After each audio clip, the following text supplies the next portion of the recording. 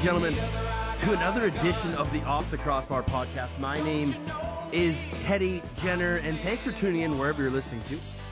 This is the OTCB podcast. If you want to get a hold of me, you can. I am on Twitter at Off the Crossbar. There's an E on the end of cross. It is a lacrosse pun. This is a lacrosse show, and I am so very glad that you are here joining me on a busy week after week 3 in the National Lacrosse. We got a great show for you. We're going to hear from John Grant Jr.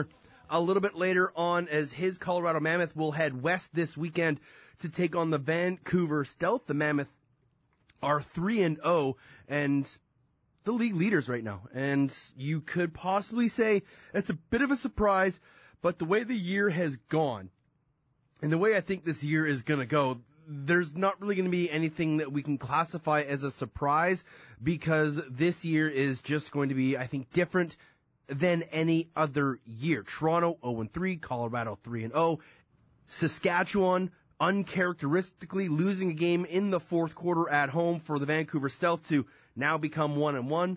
Saskatchewan's 1-1. Calgary is now on the win column, and we just don't even know what's going on in the East with New England, who plays a really good game and then an okay game and then a good game. And the same thing with the Swarm. They play 2 really good games and then they go and play a Sunday game and it kind of goes all out the window. So we have a lot to get to. And we're going to try to talk about a bunch of things, and we just kind of go as we flow here at OTCB. And with the week 4 slowly upon us, we kind of have to look back, and again, we'll look back at what was week 3 in the NLL, starting with a Thursday nighter in Toronto, where the Rock lose at home 12-7 to Rochester. And after that game, I don't want to focus, there's 2 things I'm going to focus on in that game. One was the fight at the end of the game, and the other is Colin Doyle, the captain of the Toronto Rock's comments after that game. Now, let's focus on the fight first.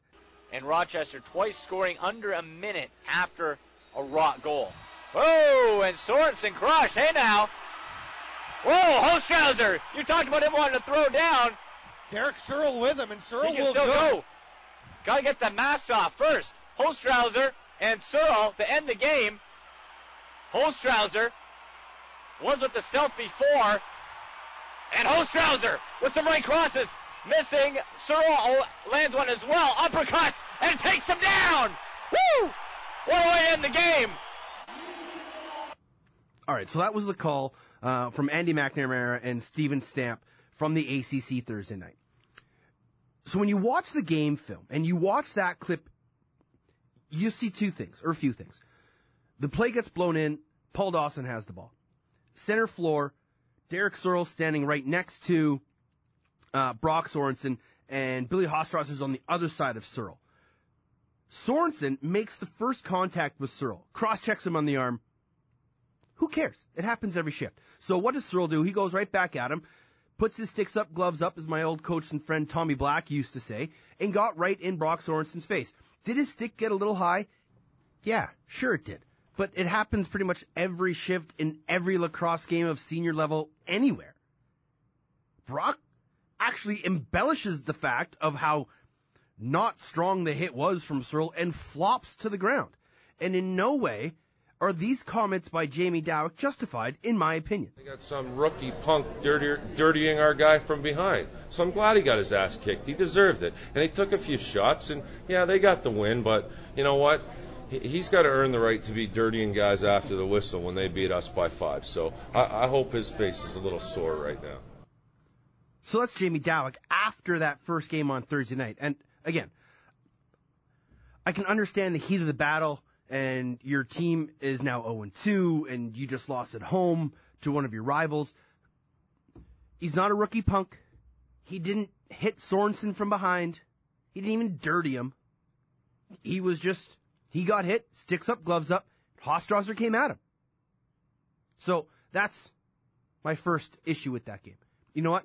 I have no problem with what happened at the end of that game. It's 2 teams, and I've played in that rivalry before, that do not like each other. And especially when a lot of those guys play against each other in the major series of the Lacrosse League in the summer, there's going to be bad blood. There's going to be emotion. And it's good to see that. It deserves to be done sometimes, and those are instances when I'm okay with it. As Don Cherry always says, two good Canadian kids not hurting anybody but themselves. Now, the comments from Colin Doyle after the game were really telling about, how his team needs to improve and what they need to do, because scoring 7 goals isn't going to win you many lacrosse games. And they've pretty much done it every game already this year. So his comments were, if our team is going to be successful, we have to get to the middle of the floor. So they go to Rochester 2 days later. They don't get to the middle of the floor. They don't have any offensive presence. They don't have any pressure. And all their guys continually go down the alleys and turn away from the net. And what happens? For the third game in a row, they score 7 goals. And they get beat up in Rochester again. And they are 0-3 for the first time in a long time. And there's a lot of questions to be had in Toronto. How important is Josh Sanderson to that team? Well, obviously massively important. But hopefully, for Josh's sake, this isn't going to turn into Jamie Dawick burning his phone and saying, hey man, we need you.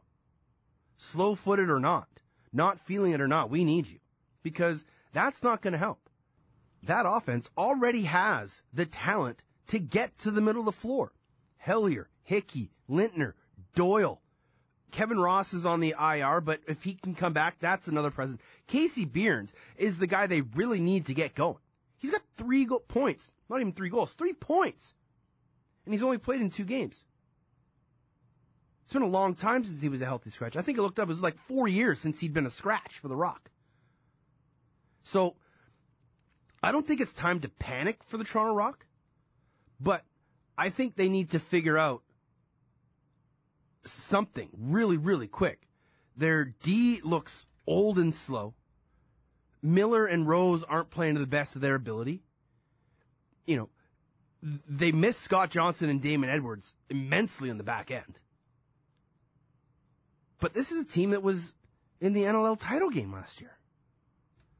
So, I don't think it's time to panic and start, the sky is falling.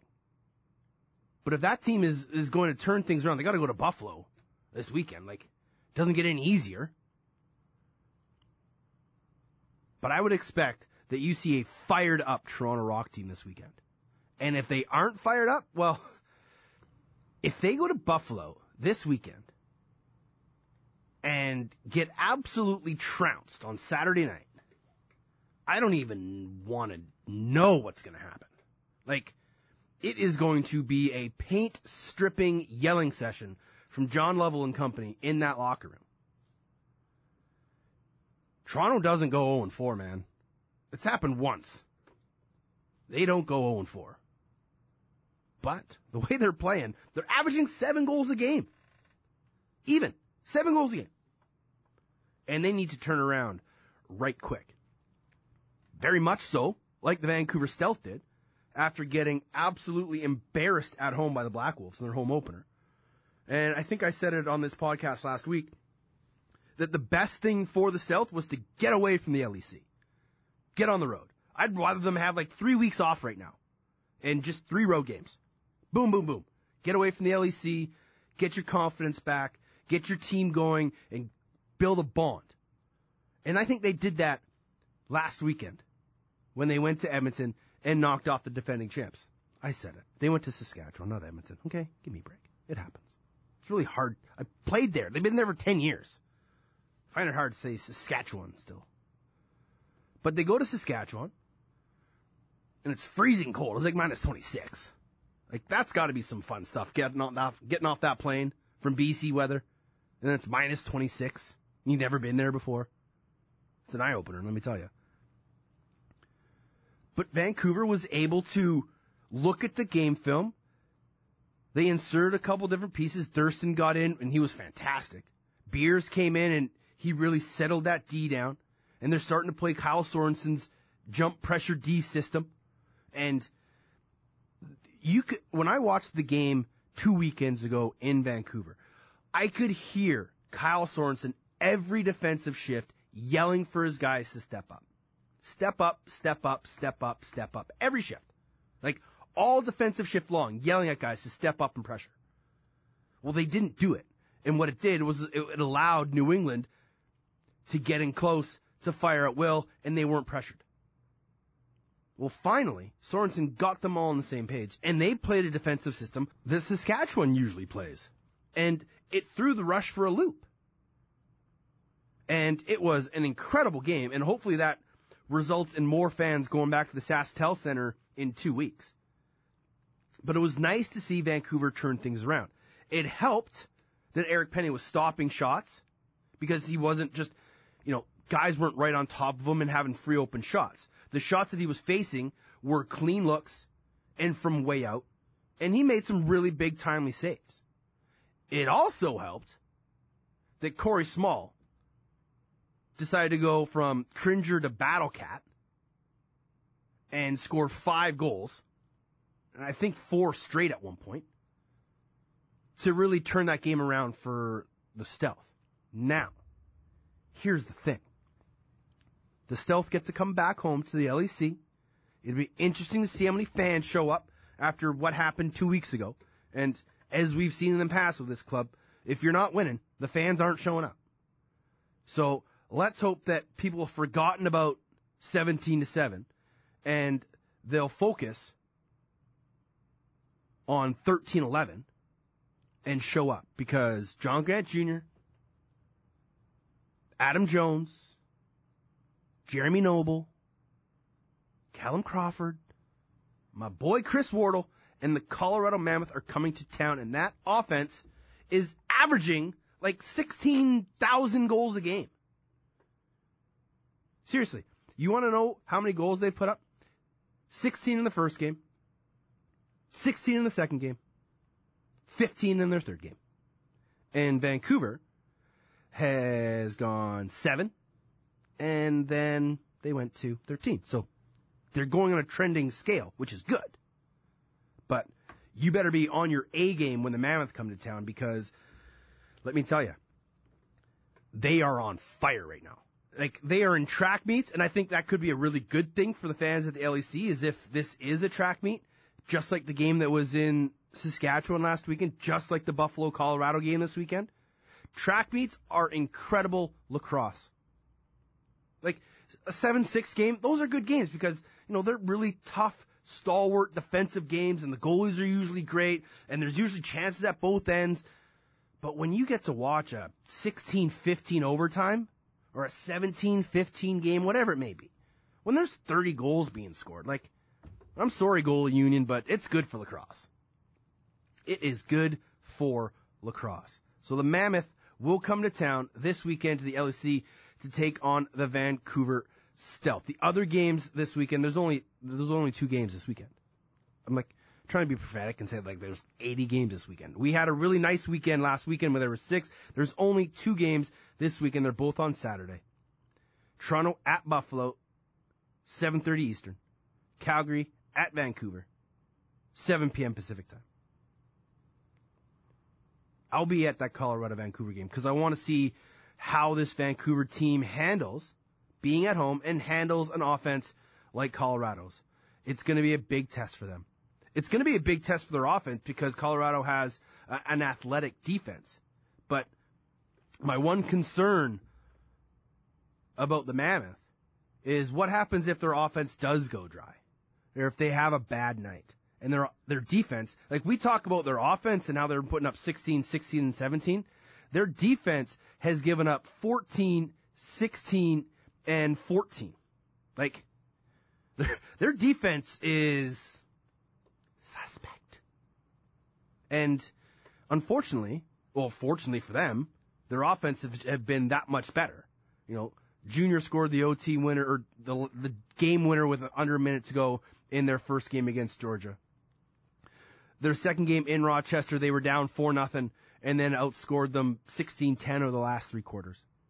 And then they take on Buffalo, and it's an absolute shootout, and Mike Burke scores the OT winner in what was an incredible lacrosse game. So, we rave about this offense, but that defense, it has some questions. And we'll have to wait and see what the three-headed monster of Stroop, Coyle, and Gilly, the coaching staff of the Mammoth, have prepared for this weekend. Speaking of the Mammoth, now joining us here on the OTC podcast is my good friend, a former teammate, former Pink Palace resident, and one of the greatest lacrosse players to ever pick up a stick. Number 3 all-time on the NLL all-time 30 list. He is none other than John Grant Jr. Johnny, how are you, my friend? Not too bad. Yeah. Loving life right now. Out in Colorado, another beautiful sunny day.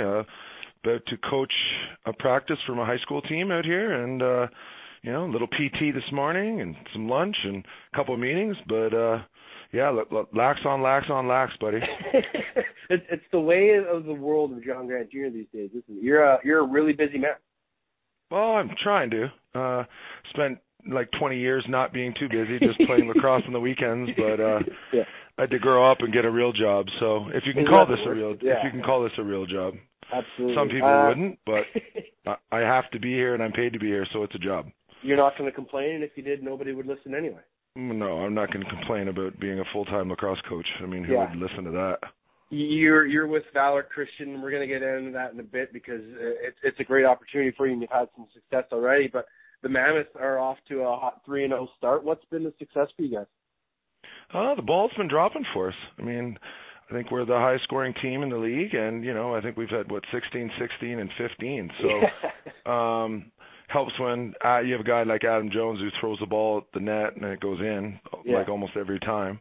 So and then I think we added Mr. Wardle from Devil's Island, who's been awesome for us on the left side, creating some space. The guy's motor is incredible, and as much as it pains me to compliment a guy from the island, you know how that goes. But I do. Yeah, and Eli McLaughlin's came in 20 pounds heavier of muscle this year, and was able to do some things physically he couldn't do last year. And what can I say on the other side? You bring a Callum Crawford in, and just a casual 9 assists the other night, and we've got a pretty potent attack. It's just whether or not we can put the ball in the net consistently week after week and go from there. You kind of have to thank your GM Steve Gubbett for bringing in some extra pieces that you guys hadn't had to make this offense as unique as it is, and you guys have found chemistry right away. Has there been one thing, or is it just everybody buying in? Well, I mean, the coaches have been trying to implement a system for a couple of years now, but, it's tough to implement a system without all the pieces necessary to make that system work. And, for us on the left side, we've needed some guys that were willing to do some of the grunt work and get some space open for, it seems to be more Jonesy than me these days. I'm just getting in the way as the old guy, but, and, a kind of a general on the right side that can hold the ball, look for guys to be open, and has the size to do that. Big goal by Burke on the weekend, but he's coming into camp in better shape and shooting very well. And I think Jeremy Noble, there will not be a sophomore slump with him. I mean, getting a full year under his belt this year. I think the sky's the limit with that kid too. This is a group that is run by a committee. There's no one guy, and everybody feeds off that. But is it really cool to see what some of these young guys are doing? Now, you've been in the league for long enough to see the evolution of lacrosse and just the way these guys are coming in ready to play fresh out of college or not even have gone to college, of some of the things these guys can do. Well, yeah, I mean, used to, back in the day, guys would come to training camp to get in shape, and now this is a full year. This is a full year thing now. I mean, there's different leagues that everyone plays in, and it really is full time for the sake. The guys have personal trainers wherever they're living, or if they're living in their home city, the team takes care of that. So, training camp is basically like season. Once you kind of get through some of the cuts and get down to your roster, it's go time. So, I think that helps, especially a fly in January, as opposed to kind of feeling it out through January and getting used to each other. It's not like 2001 and 2 when we were in Rochester, just making fun of lifting weights and not doing anything as we sat on the couch. Yeah, well, I'll say you did more of that than me, but hey, I earned that role. I was good at it. Yeah. I was able to do that and still get 50 or 60 goals a year, but that kind of stopped as I get older. I actually have to train now, which I'm not going to say I love it, but no, that's just the way it is now. I mean, it was, you had a few guys on each team that lifted weights and wore tight shirts and warm up, and they're usually the ones that were getting made fun of in the early night, Absolutely. But now you come in out of shape, you don't play. 9 teams with 18 guys on a roster. I mean, it's cut down. I mean, there's no excuses for it now. So. No. And you found yourself, like, you had to change your game, ever since the injury in 2009. You've really had to change everything about your diet, your health, your preparation, and your workout. How big has that helped your game and the longevity of it? Well, I think the first time I blew my knee out in Rochester, then I realized, what I was doing and what I wasn't doing. And really to prepare to come back in, 5.5, 6 months to play and win my first Mann Cup, like I learned that training and how important it was and that diet and all that stuff. So it really started then. And, I had to, kind of continue that through. And before I got sick in 2009, I literally was playing, 60, 70 games a year if you add all the leagues and everything together. Like there was some summers I was playing 45 games in 90 days. So you're definitely in shape and you stay in shape. You kind of wither down. But, after 2009 and that, when they told me I wasn't going to play anymore or, almost died, whatever, I really had to be more dedicated to it because, that happened when I'm in my mid-30s. When most people are retiring, I'm trying to reinvent myself again. So it's kind of been 3 careers for me, so to speak. Pre-04 injury, then I had my glory kind of years of 04 to 09, and then had to start over again in 09 and come out to Colorado and do everything all over again. So kind of it keeps me invigorated because the challenge of trying to get myself ready to play is what is really driving me. I like how you kind of brush off the fact that you kind of almost died. How cool? Well, I don't know if people really understand the severity of the position that you were in. How severe was it? Well, my family were called to say goodbye. Wow. That's as severe as it gets. And then when they realized the infection was mainly destroying my knee and my cadaver ACL graft, they're like, well, we'll just chop his leg off. And my wife said, no, don't bother doing that.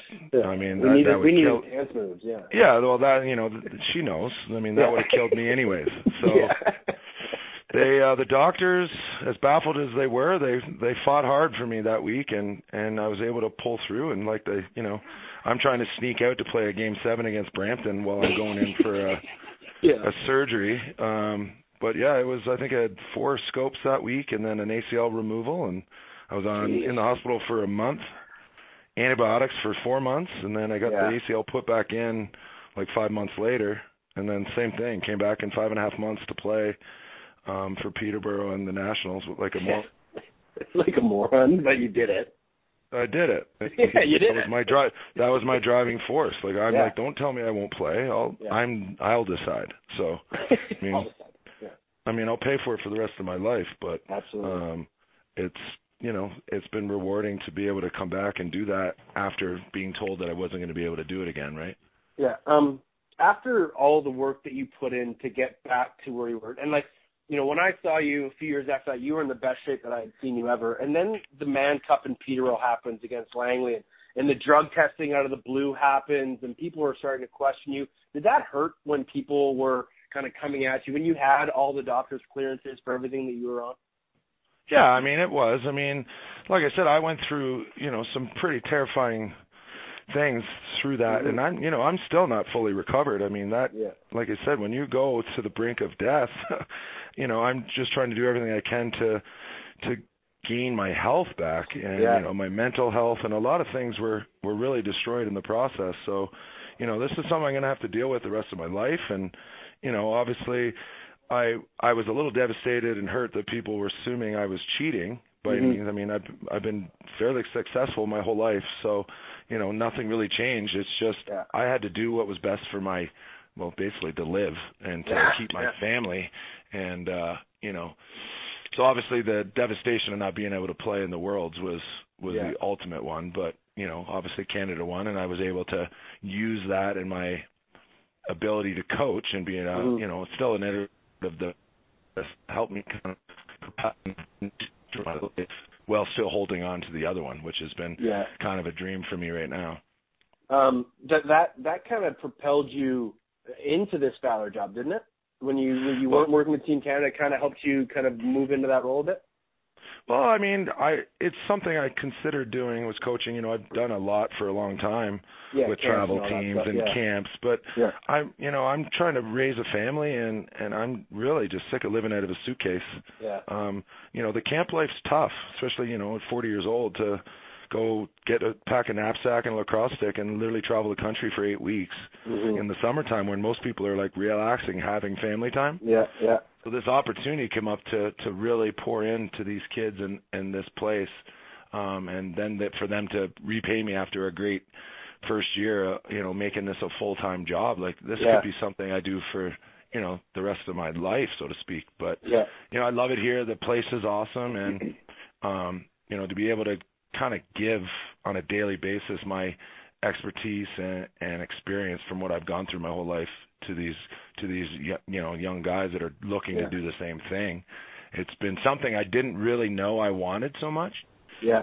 I actually got there, and something kind of changed in me when I got to this place, and redeveloped my spiritual side that kind of was missing throughout my 20s and 30s, as growing up a Catholic. So it's kind of transformed me into being the kind of the guy I am now, like super family oriented, and like I said, I want to be home, and I still have to go travel at times to do camps and stuff like that, but I bought a home like 5 minutes from the school, and it's awesome. Really ingrained myself in the culture down here in Highlands Ranch, so it's been quite amazing. You talk a lot about the family life, and Reagan's been a part of your life ever since I've known you in the early 2000s and well before that. But, she's been a rock by her side through good times and bad. How has she been supporting you through this whole process?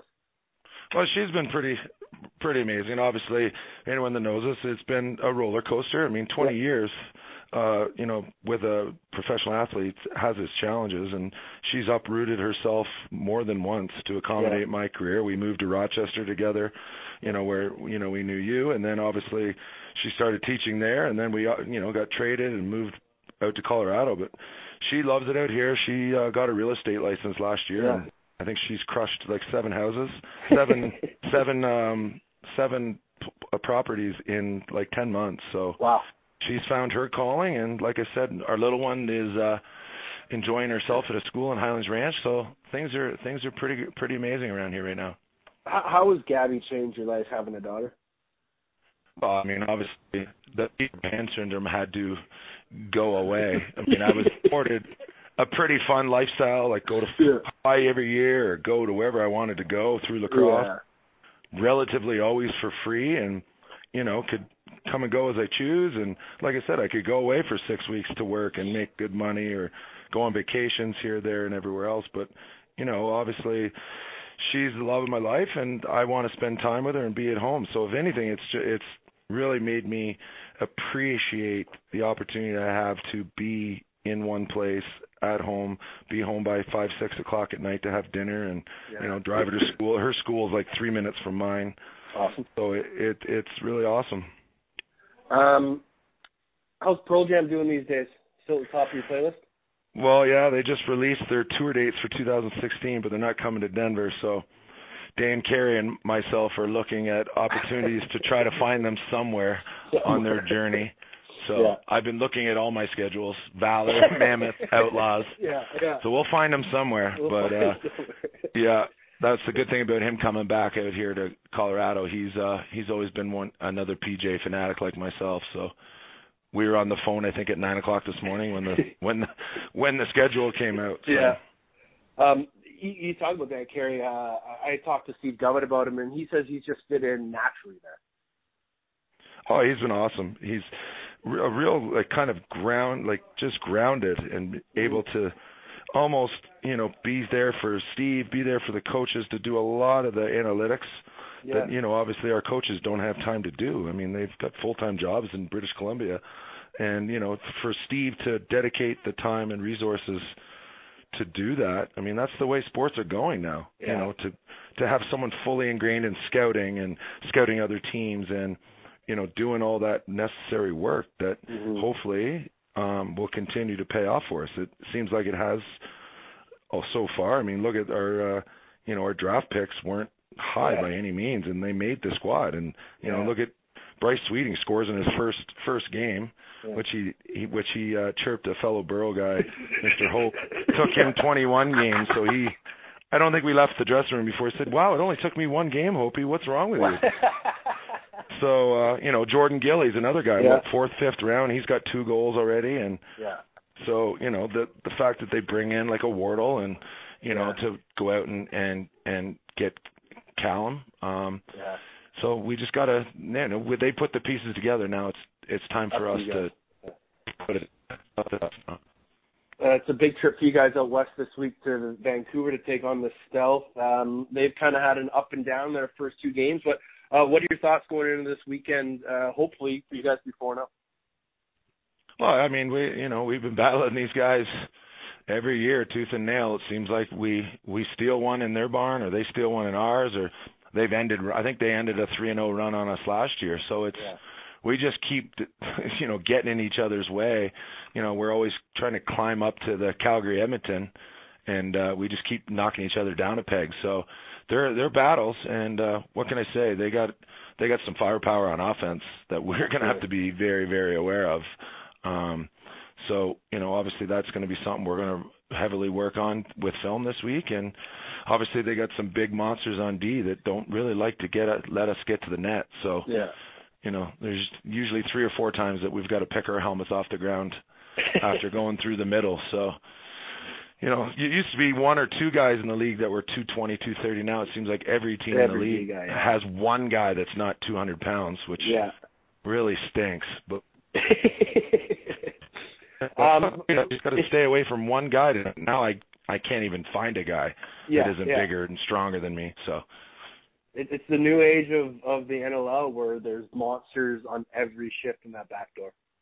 Oh, it's ridiculous, and they're faster and they're stronger and they're younger, and it's now that's why really we had Tavares in last week, and really just so appreciative and admiring of what he's been able to do at his age.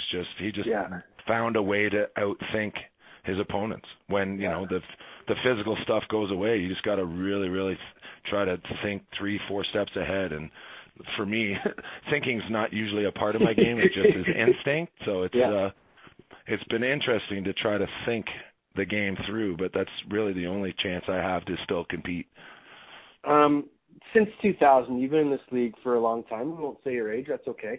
But how has John Grant changed as a player? He's changed. Like I said, he's changed like a bunch of times. I remember sitting down with, it's kind of funny, all the guys that I played my first couple of years in this league with are all like highest level coaches in Rochester, Calgary, Buff, name it. All these guys know me intimately as far as how I work, how I think the game, my tendencies. So it's almost unfair to a certain extent because these guys know me more than anybody, and I got to deal with it every weekend, like Rochester, Calgary. But I remember sitting down with Kurt Malowski, Dewey Jacobs, and Chugger. Yeah. But 3 a.m. in Philadelphia after a loss of my rookie year, and they're like, we know what you were about, but you can't be like this anymore. Like, we're good players too. Yeah. You got to move the ball. You got to, and it, there was some tears shed, and it was a real grown up moment for me where I had to be like, really start to think about team lacrosse. I never played with such talented players really before. Yeah. There's some dry years there in Peterborough. I'm not putting anyone down there, but that year we went from 1-2 and then went undefeated and then lost obviously with a second to go in Maple Leaf Gardens where, my life kind of changed. I'm like, where like this is what I want to do. Like the league was kind of picking up then. in 2000, and then obviously, as we go through, we spent some time, so what those guys are like just tremendous leaders, like Sean Williams, Hazer, Zaffer, just go down the list. Each one of these guys is on a staff somewhere, or is just in the Hall of Fame already, and so much I learned so much from those guys where I didn't really have to do any leading. I could focus on just me and playing, and it wasn't until I kind of left Rochester and came here as like the old guy with a bunch of young kids that barely played, where I had to seriously step outside of myself and really try to teach and empower these guys and mentor these kids that are like half my age. So, I went through some years there where I was desperate to be the captain and wanted to do all that. Now it's kind of something where I got to spend so much time focusing on just getting myself ready to play physically that and they've got such great leadership with these, Coates and Holding and these, 25 to 30-year-old kids that now I'm left with just trying to focus on just being ready to play. Like, traveling is not the easiest for me, and, practices, sometimes I can do it and sometimes I can't. Yeah. So, I mean, I'm blessed that Govett and the coaching staff are, accepting of that and allowing me to kind of do what I need to do to play. And I guess as long as I'm still kind of contributing, then that will continue. So it's kind of strange how it's kind of ebbed and flowed over the years, where it's been really just about leading and then not leading and taking a back seat and then, really trying to grow the game. And now really just this year, now I'm not working with the Mammoths and I'm doing this thing at Valor, and I kind of go in there and I've just got a love for it again, that it's just awesome. I'm so blessed to be able to still play. So it's a fantastic journey that you've been on through, like we talked about, the highs and lows, the injuries, the championships, everything. And now you're able to give back, and you're with the Valor group, and you're a family man. It's been a pleasure to watch your career over the years. One last question for you: Cracklin' Rosie or Sweet Caroline? Which is it? Which is your go-to? I'd have to say Sweet Caroline, because that was a Delaware tune too. That capped off every Saturday night at a certain restaurant.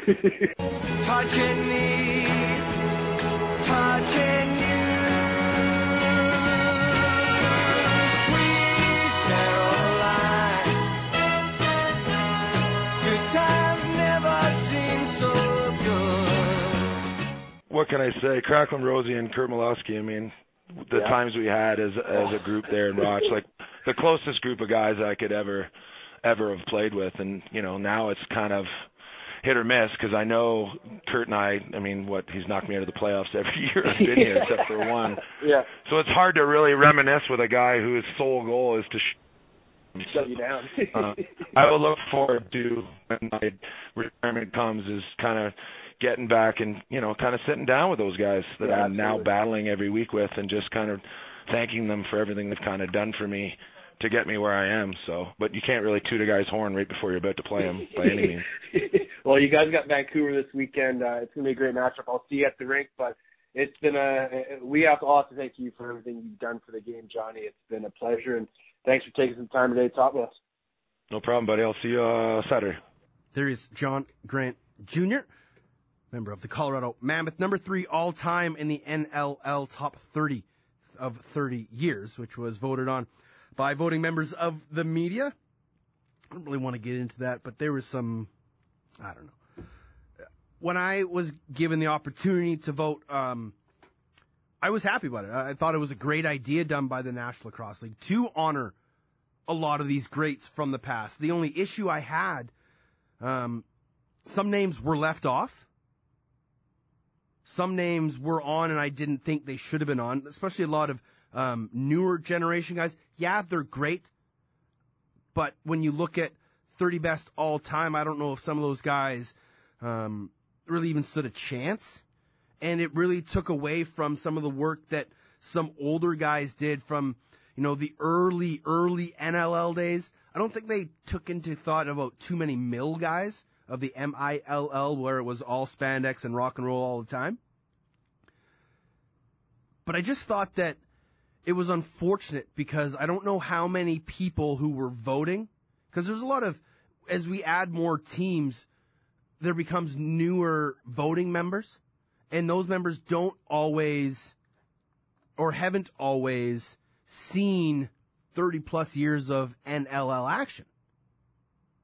So when you ask somebody to vote, and they see a name like Brian Langtree, Tim Sudan, Dallas Elliott, Reggie Thorpe, Pat Coyle, Kevin Finneran, like some of these names that were on that list that either didn't make it or were further down the list than I thought they could have been or should have been. And I think that's because a lot of these newer voting members have only seen guys from the past 5-10 years. So kudos to the NLL for doing it. It's just unfortunate, in my opinion, that some of the names that were left off or on that list didn't get the recognition they deserved. My other issue with it was the fact that when they were unveiling these names, like all the guys got were a couple lines and a few stats. I really, really wish they would revisit this and take each guy. And this is one of the things that the new commissioner, Nick Sakavich, has kind of made a precedent or made an important part of his platform going forward is getting a database for all the history of the NLL. So what I was hoping was going to happen was that when they unveiled the top 30, like each guy was going to get a little 1-2 minute video clip of highlights and people talking about them and like a little write-up on each guy of what they meant to the game, who they played for, what they did, what they're doing now. And again, more quotes from people who they played with, who they played against. Like, really celebrate these guys. Instead, it just kind of seemed like the NLL was like, okay, here, vote for it. Just throw some names in. And then we'll just kind of announce it. It just seemed lackluster to me and not really fitting of 30 years of greatness. Like if the NLL did this or NFL or one of the big fives, this would have been drawn out and everybody would have had a video and you would have heard from each guy and you would have heard from their coaches or players or teammates. Because that's how you really celebrate guys. Not just Lewis Ratcliffe, 347 games or whatever his stat line was, and 287 goals and 62 playoff assists, whatever. It just seemed, I don't know. Like, I don't want to harp too much on this, but I just wish it was done better. That's all. Because it totally should have been, and totally could have been. It wouldn't have been that hard. Like, it really wouldn't have been that hard to take each guy, call him up, say, hey, give us some thoughts on being named to the top 30. And then call that guy's captain when he was playing or one of his coaches and say, hey, give me a quote on Chris Gill or give me a quote on Tom Marichuk. Give me a quote on the greatest player of all time, Gary Gait. Like, I don't know. It just rubs me the wrong way, that's all. But again, this is one of the things that CNS, Commissioner Nick Sakavich, wants to start. And one thing that I would love for us to do is, heck, I would love to be able to go back and watch all my goals. There weren't many. I think most of them are on one game film. That was my second game in Rochester. Shout out, 7 points. You! Stupid Corey Bomberry getting 7 points and taking my full Player of the Game award. Silly Mike Miron making like 67 saves for Columbus and taking away Rookie of the Week from me. Damn you guys. But we move on. And move on we shall, and we now go towards what I'm going to call the Man Award. It's like a Player of the Week award, but let's give the guys some credit. They were the man. He was the man. And so, here is this week's Man of the Week. Well, you can tell everybody. Yeah, you can tell everybody. Go ahead and tell everybody. I'm the man, I'm the man, I'm the man. yes I am, yes I am, yes I am. I'm the man, I'm the man, I'm the man. I believe every lie. Cody Jamieson is the man this week. He played 2 games and really put to rest anybody's questioning if he's okay from that Achilles tendon injury he suffered in the playoffs last year for the Nighthawks. He really dedicated himself, and he really has gone above the call of duty to make sure that he is at his absolute best. He didn't play at all during the summer. He could have if he wanted to, I think. However, he worked his ass off and decided to get in the best shape he's been in, committed to fitness, committed to, because some guys, we kind of heard John Grant talk about it. You can be at a high level, but as soon as you get injured, it takes work to get back to that level. And even if you get back to the level you were at before the injury, you're probably not going to be the same because your body's going to react differently. So you even have to go to a higher level. And Jammer has done that. He is, as I said, in the best shape of his life. He took the time to not rush back. He wanted to make sure he was ready for when the NLL season started, and he is back with a vengeance. He had 5 goals and 13 assists in 2 games this weekend, and it was just so good. When you watch him play, and now because, as he said and Steven Stamp said in his 3 stars of the week, that Cody's the lightest he's ever been. And in 3 games, he's got 25 points, 7 goals, 18 assists. He's on pace to smash Evie's record. I said at the beginning of the year, I don't think people are going to touch that for a while, but who knows? A full year of Cody Jamieson doing this, he very well might. I don't know if he can keep it up, but I didn't think Evie would get 130. But when you watch Jammer play, he's unselfish, he's gritty, he goes to the dirty areas, and he just has one of the sweetest twisters you're ever going to see. Standing, moving his feet, with an angle, without an angle. He just can flat out shoot the ball. He can absolutely pace top corners, or he can fool you with the changeup and get goalies looking like sieves. But man, was he absolutely on fire this weekend. And so for that, Cody Jamieson is the man. I'm the man, I'm the man, I'm the man. Well, you can tell everybody. That's right, it's Jammer time. He's just so good.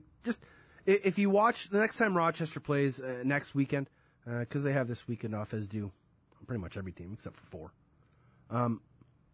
But their next game is week 5 when they host Georgia at home. And just sit and watch.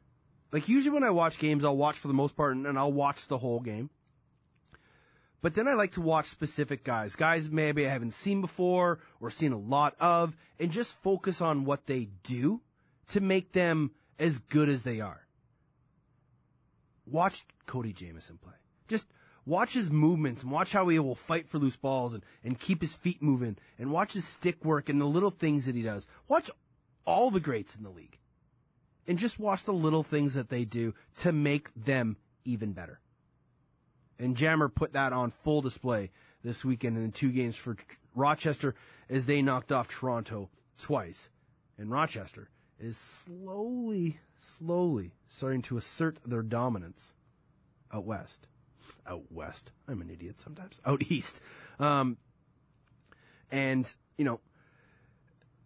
they're 2-1 with New England. And when those 2 teams lock up, it's always a good little battle.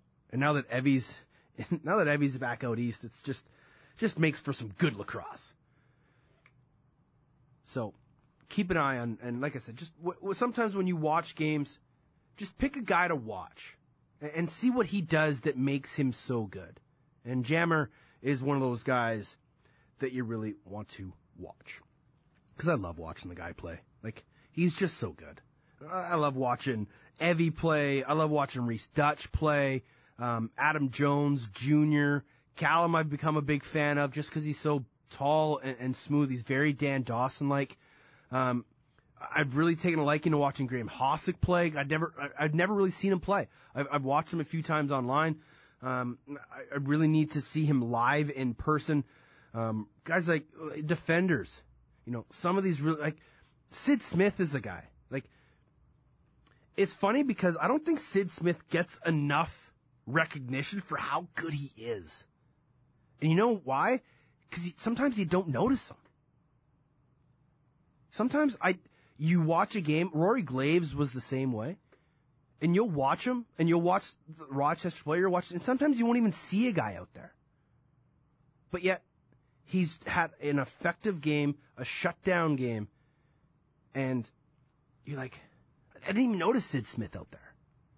But then if you just watch him, and you watch him move and how he orchestrates that defense and the amount of balls he knocks down and the amount of balls he picks off, same with Rubish. Like, some of these guys that are playing the game right now are at such a high level, that it's just so good to watch. And, now thanks to TSN, Fox Sports Go, and ESPN3, you can watch every game. It's great. Sometimes the video feed's not the greatest. Saskatchewan, for example. That was really unfortunate. I mean, this is how I meander. This is how my brain moves. It just goes from thought to thought. It's great. I love it. And this will probably be my last big thought before we get out of here. The game in Saskatchewan, Vancouver versus Saskatchewan, was a fantastic game. And they had just over 9,000 people in Sasktel, and they saw a fantastic matchup. They saw two great teams going back and forth. Unfortunately, their home team didn't win, but let's hope all that excitement and energy and pomp and circumstance really goes to bringing fans back next weekend. But for those of us who weren't there and had to watch, it was unfortunate that the stream was choppy. And at times it was tough to watch. Because it was a great lacrosse game. So, that's one of the other things that, the league needs to work on, is to make sure that if we can't get a full-on every game on some sort of TV deal, and we are going to continue streaming games, which I'm fine with. I love it. I can take my laptop, I can watch it in a coffee shop, on my couch, on my balcony, on the ferry, in my car. I can watch a lacrosse game wherever I want on my computer. It's great. I love it. It's unfortunate that sometimes that, it's choppy or the feed drops like it was doing in Georgia this past weekend too. I'm not a tech guy. I don't know if there's an easy fix. I don't know if it's simply that, we have to have teams streaming at a higher bandwidth or maybe it's because there's too many people watching. I don't know. I don't know why that happens. But if this is going to be the way the league goes, they need to find a way to make it as seamless as possible. And the quality has to be unbelievable. It's unfortunate, and you can read this in my 30-second shot clock this week on IL Indoor. It's unfortunate that not every arena has HD quality cameras and has HD quality lighting, because that also takes away from it. When I was at the Stealth game the other week, here I go again rambling. When I was at the Stealth game the other week, in person, it looks great. It's bright. It's good sight lines. But then when I went and watched the plays of the week back and I actually saw how dark the LEC looks, I was I immediately texted Jumbo, Jake Elliott, and I said, dude, we got to do something about the cameras at the LEC because it looked horrible.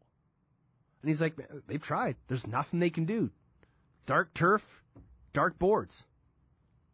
There's got to be something you can do. And it doesn't help that the way the lighting is set up there, but and that goes, Rochester's the worst. It's always been that way. Just dim lighting, no HD, and it doesn't translate well to TV or to internet. So much so that Terry Pegula, the owner of the Sabres, who are owners of the Amerks, the AHL hockey team in Rochester, is threatening to pull the team if the arena doesn't get updated. Like, that's how bad it is.